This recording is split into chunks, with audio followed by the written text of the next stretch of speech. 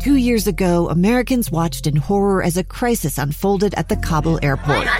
There's desperation and anguish. More than 80,000 Afghans have since arrived in America, but this story is still unfolding.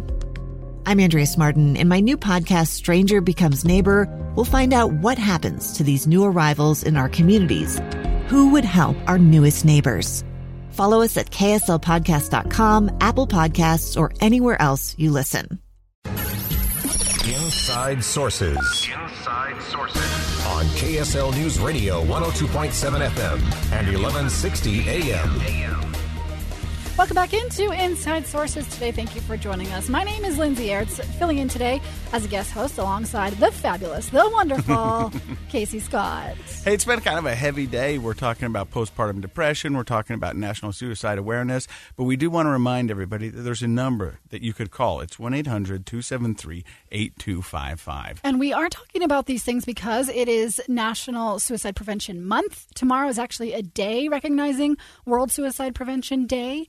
And we think that these issues that you and I respectively have been through kind of lend itself to some of the things that can help in suicide prevention. My postpartum anxiety story, and then your addiction story. To alcohol. Yeah, you have been very public with this. It's the only way I knew to do it. So today is actually 1 year and a week since the last time I had a drink of alcohol. I should have gotten a round of applause. Sound effect. No, but thank you very much. But, you know, a year ago, I was in a dark place, and I was actually up in uni in a detox center, and I got in a wreck. I got a DUI, and it was a horrible wreck, and ran into a family, and I could have very well been at the point of the mountain for the rest of my life.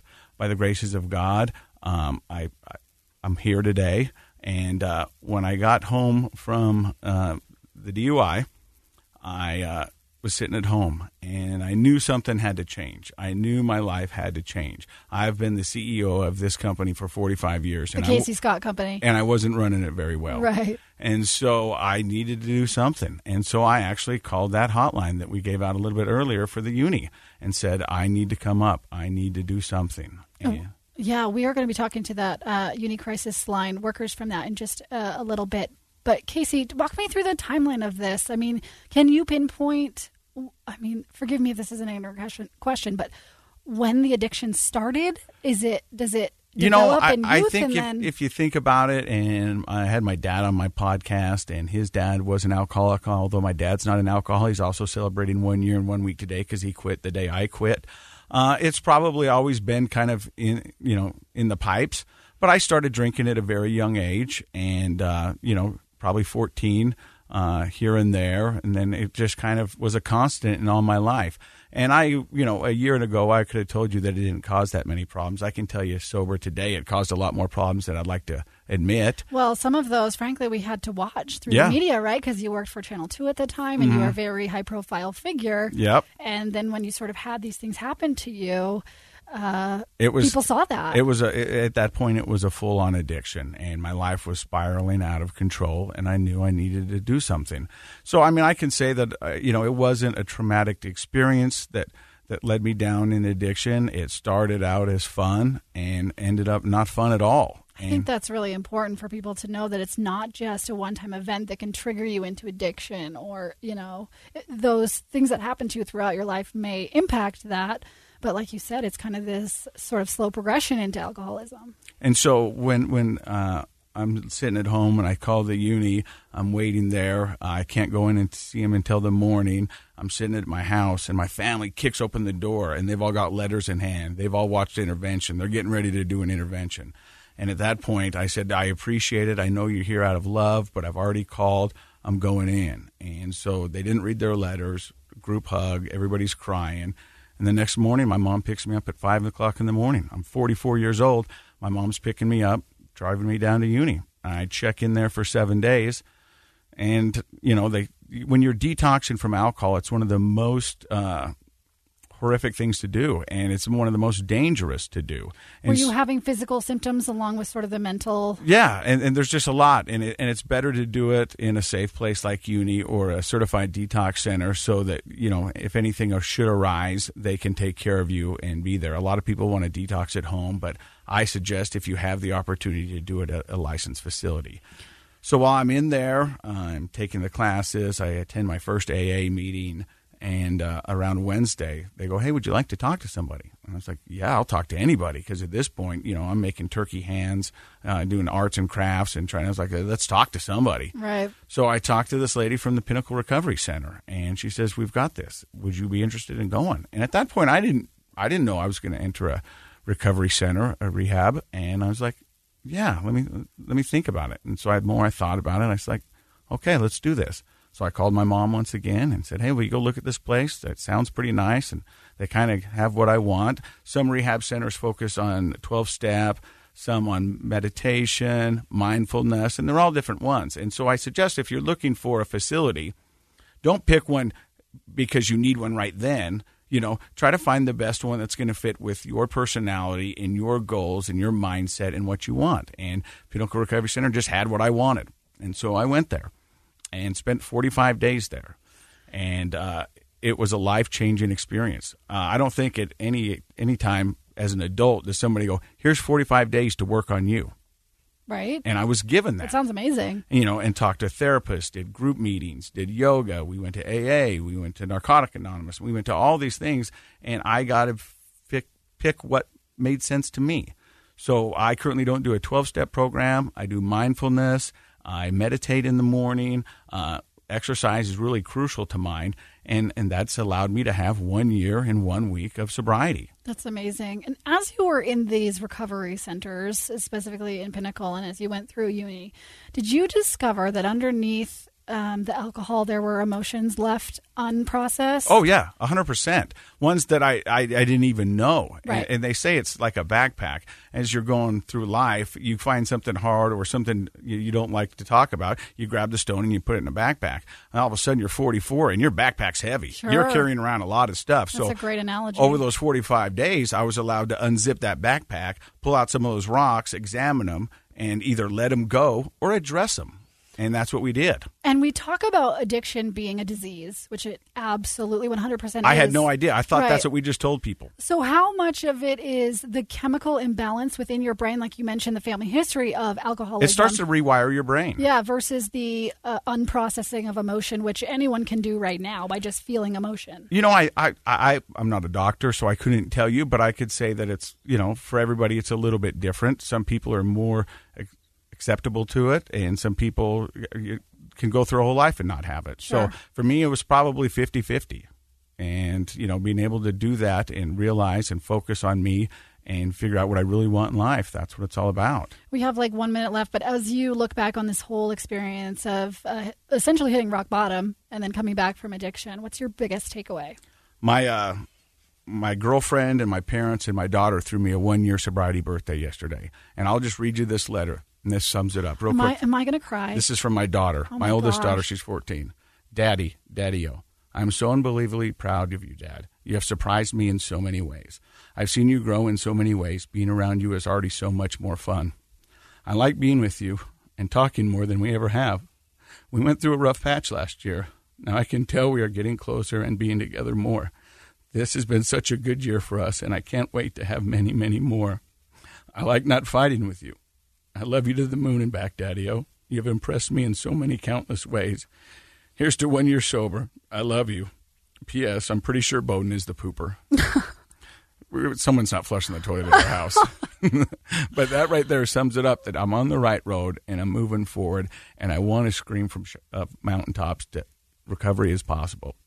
Casey Scott, of course, that voice you're hearing. I'm going to dry my tears, and we're going to take a break on KSL News Radio. When we come back, we're bringing in that expert that you mentioned, the executive director of the Pinnacle Recovery Center. Yep. And we can talk to her about some of those questions I asked you. How much is the chemical piece versus the emotional piece, and how does that all play together? So we'll do that when we come back on KSL News Radio. A gun in the face. Then all of a sudden, they all kind of lined up. They pointed their guns at me. And this is the point where I thought, I'm going to die today. Started 2 years of horror for an American in Venezuela. They said, you need to give us your phone and get ready because you're coming with us. I'm Becky Bruce, and I spent a year researching and piecing together Josh and Tammy Holt's story about their ordeal in a notorious prison. That's when everything started to turn bad. We had another pound on the door. Boom, boom, boom. And there was the police once again. You can binge all of the episodes of Hope in Darkness on KSLPodcasts.com or wherever you get your podcasts.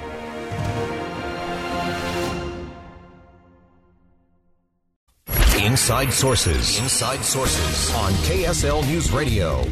Welcome back in. Thank you for joining us today. My name is Lindsay Aerts, of course, reporter and anchor here at KSL News Radio. I also host The Mom Show, which airs Sundays at noon here on KSL News Radio. We talk, Sundays at 10 a.m. They changed the time, and I still haven't gotten that right. I wouldn't know. So you can just lie to me. Sundays at 10 a.m. Okay. Right here on KSL News Radio. That voice you're hearing, Casey Scott. Hi, Casey. Hey, the host of Project Recovery, also done here at KSL. And a lot of people want to know why I started a podcast called Project Recovery.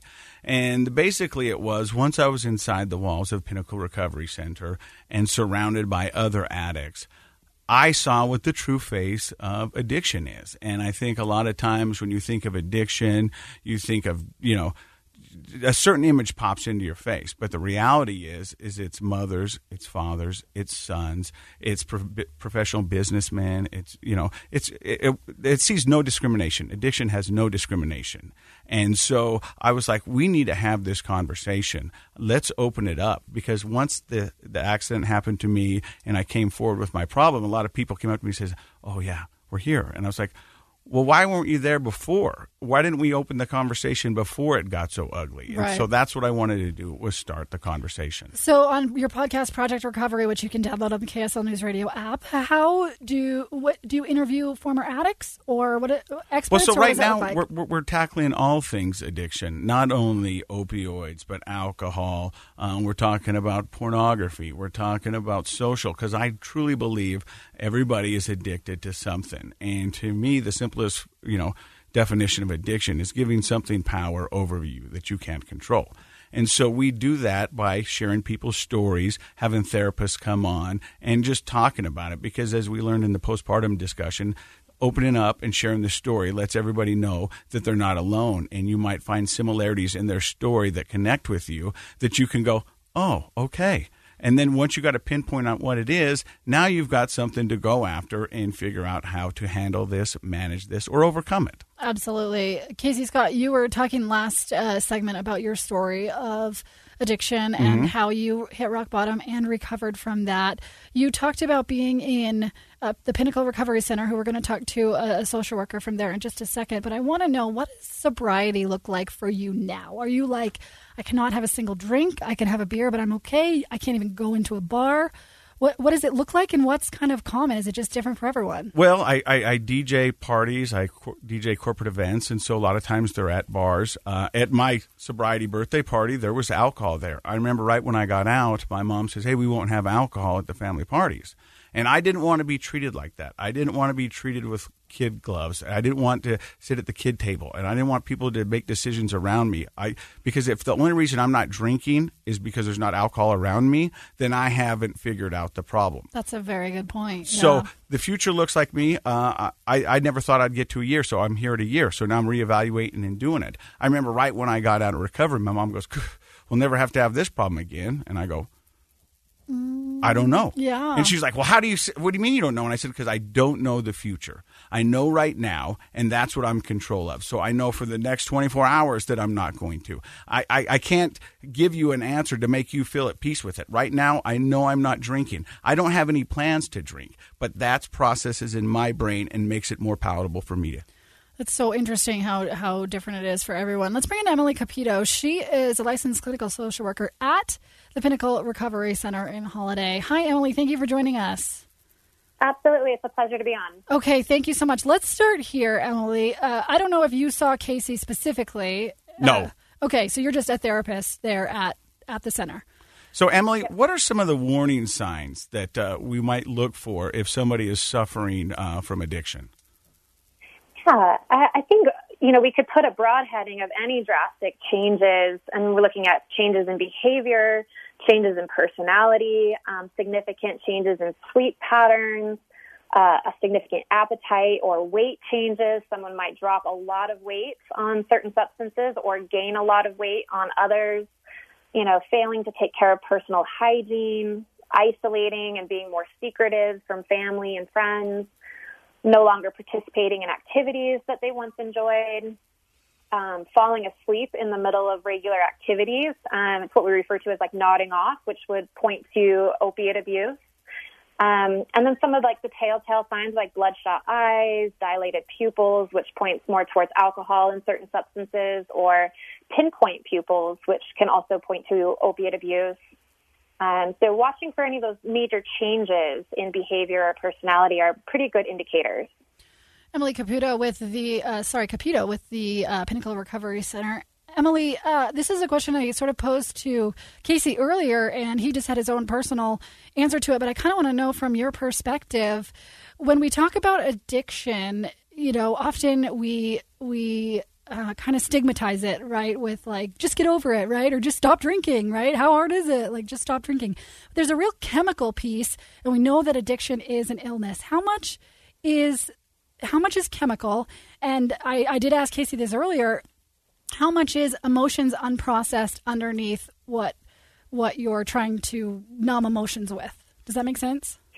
Yeah, that's a great question. And it, of course, varies by individual. But I think the vast majority of the time we turn to self-medication. And as Casey pointed out, we all have different forms of self-medication, whether it's binge watching Netflix or eating, 6 pints of Ben & Jerry's, or turning to heroin or alcohol or other substances.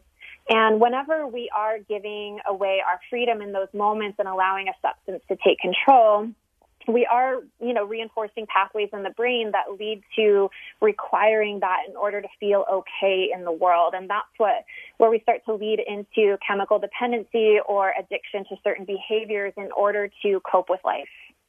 Do the risk factors that you were talking about earlier and the symptoms that you might see if someone is struggling with addiction, does it matter what substance or what thing they're addicted to, alcohol, opioids, pornography, or just social media, for example? Does it matter what a person is addicted to, or do the signs and symptoms kind of all mimic each other? It's a great question. It definitely varies significantly. If someone is abusing meth, you're going to see a very different behavioral response compared to someone who's abusing opiates.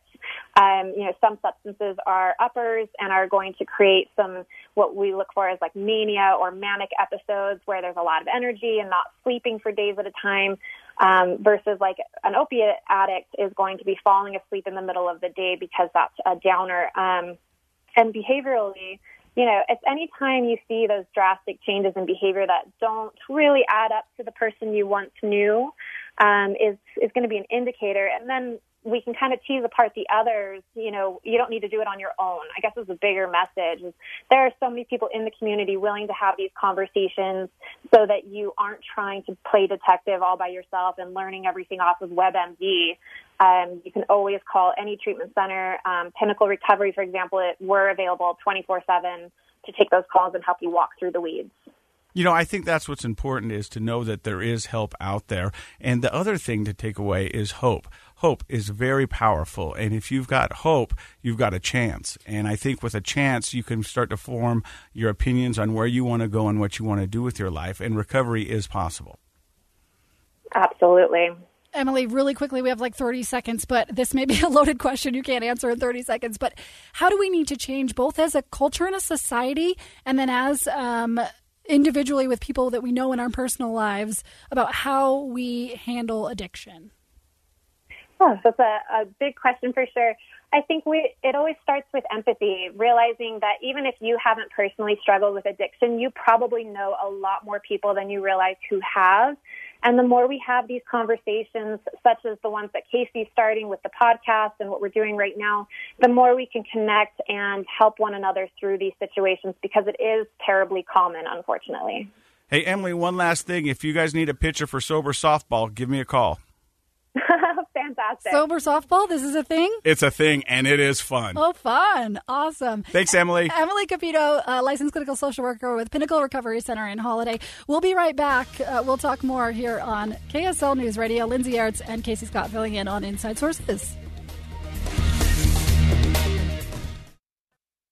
Inside Sources. Inside Sources on KSL News Radio. Welcome back into Inside Sources today. Lindsay Aerts, your guest host today, along with Casey Scott. Hi, Casey. Hey, how are you? I'm so good. Now, we've been talking about a lot of heavy topics today, but that's okay because our main point is we need to be talking about these things. And it is National Suicide Prevention Month.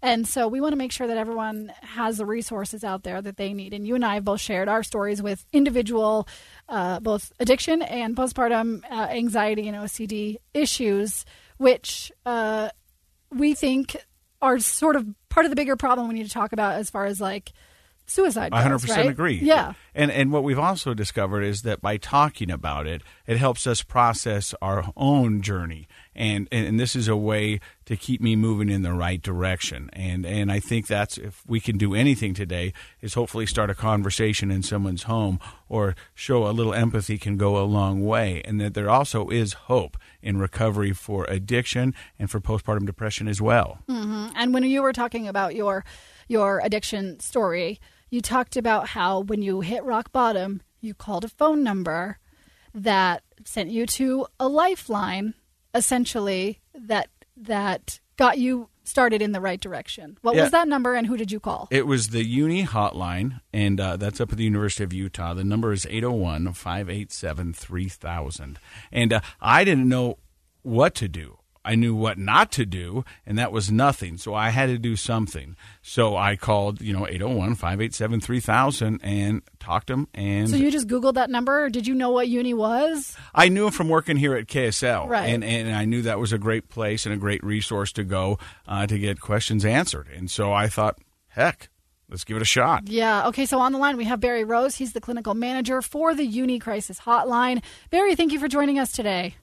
Oh, great. Thanks for having me. Okay, so is Casey's story kind of how this lifeline works? I mean, is this why this number exists? Absolutely. We take over 8,000 phone calls a month from people in crisis or just needing information, support, emotional support, or anything anyone needs. We welcome those phone calls, and we can connect people to all our services and provide what they need, hopefully. And you guys are open 24/7, 365, and people Absolutely. can call. And you've even got a mobile crisis team. Is that correct? Yes, thank you for bringing that up. We do. In Salt Lake County, we have mobile teams on duty 24 hours a day, and they go out into the community 300-400 times a month and see people in crisis wherever they are. If we go to a lot of family homes and very discreetly, people go in their own cars. It's a licensed clinician and a certified peer specialist as our team, and they can go out and just help talk to a family member who's in crisis, or if somebody's feeling suicidal or just upset about something. We're happy to come out and provide kind of the support and resources and follow-up services, advocacy, those types of things. Barry Rose, the clinical manager for the Uni Crisis Hotline. That number, again, Casey, you have that? I do. It is, hold on, let me pull it back up. It's 801-587-3000. Now, Barry, let me ask you a question. Is there any dumb question? Absolutely not. Absolutely not. We love to talk to people about anything that they might, and we really want and appreciate the opportunity to talk to people in our community and let them know that we are there for them, and make sure people understand that there is hope, there is help out there for people. We have every resource in our county and then around the state. We're also the statewide crisis line, so anyone that calls the National Lifeline number, the National Suicide Prevention Lifeline number, gets our call center here as well. And we talk to people all over the state and provide crisis intervention, suicide prevention, mobile outreach, those types of things. And that's the number we've been giving out all show today. That's 1-800-273-8255. And Barry, one of the barriers, I think, to people reaching out and getting help is they don't know who's going to pick up the phone on the other end. And so part of their problem might be, I don't want to tell this stranger my problems. They don't know me. They don't know what's going on for me. How are they even going to help me? What would you say to that? Well, first of all, we have kind of a really supportive, unique situation here in Utah where our call center are all licensed professionals. Around the country, often hotlines are run by volunteers, but we are all our staff are trained professionals and do this for a living, and they have a lot of experience, and we do this because we want to help people. And anyone that calls us, we want to provide whatever it is that they need, and we really do care about them and really want to make sure that they get the proper support and help that they need. And from your work there, right on the front lines of answering these crisis hotline phone calls, what do you think, Barry, are some of the barriers to people reaching out to you? Well, a lot of times they don't really understand what we do and that it's okay to call for anything. Oftentimes people, they don't know if there's a cost to the things that we provide, like our mobile outreach and those kind of things. They're all free. Yeah, it's sort of like when you call an ambulance, then you get a bill for the ambulance, and you're like, true. oh, I that guess is true. Yeah. But so if we can come out on our mobile teams, for example, or just talk to somebody and help provide them the correct resources and prevent them from having to call 911 or go to an emergency room. So your mobile outreach is really free? Our goal. Say again? Your mobile outreach crisis people are free? Absolutely, yes. Hey, Barry, let me ask you this, because you said a lot of times you have people standing by to pick up the phone. Someone might not want to use the phone, but maybe a text. Do you guys have that as available as well? We do through our SafeUT mobile app. So anybody that's hopefully have heard of the SafeUT app, if not, you can look it up and the Android store or Apple and download it. It doesn't cost anything. And with the mobile app, you can just push a button, and you can be talking immediately 24/7 to a licensed clinician via texting. And so we get thousands of tips and texts each month as well from people who are maybe not quite as comfortable just calling and talking to somebody they don't know, particularly young people. Yeah, it's been a game changer in the schools. I know that Yep. for a fact. Parents, if you're listening, go home and look at your kid's phone, and if they don't have the SafeUT app on their phone, download it. Well, Barry, yeah, I was going to ask you too, have you seen the success of this SafeUT app, and what sort of numbers do you have if you have those?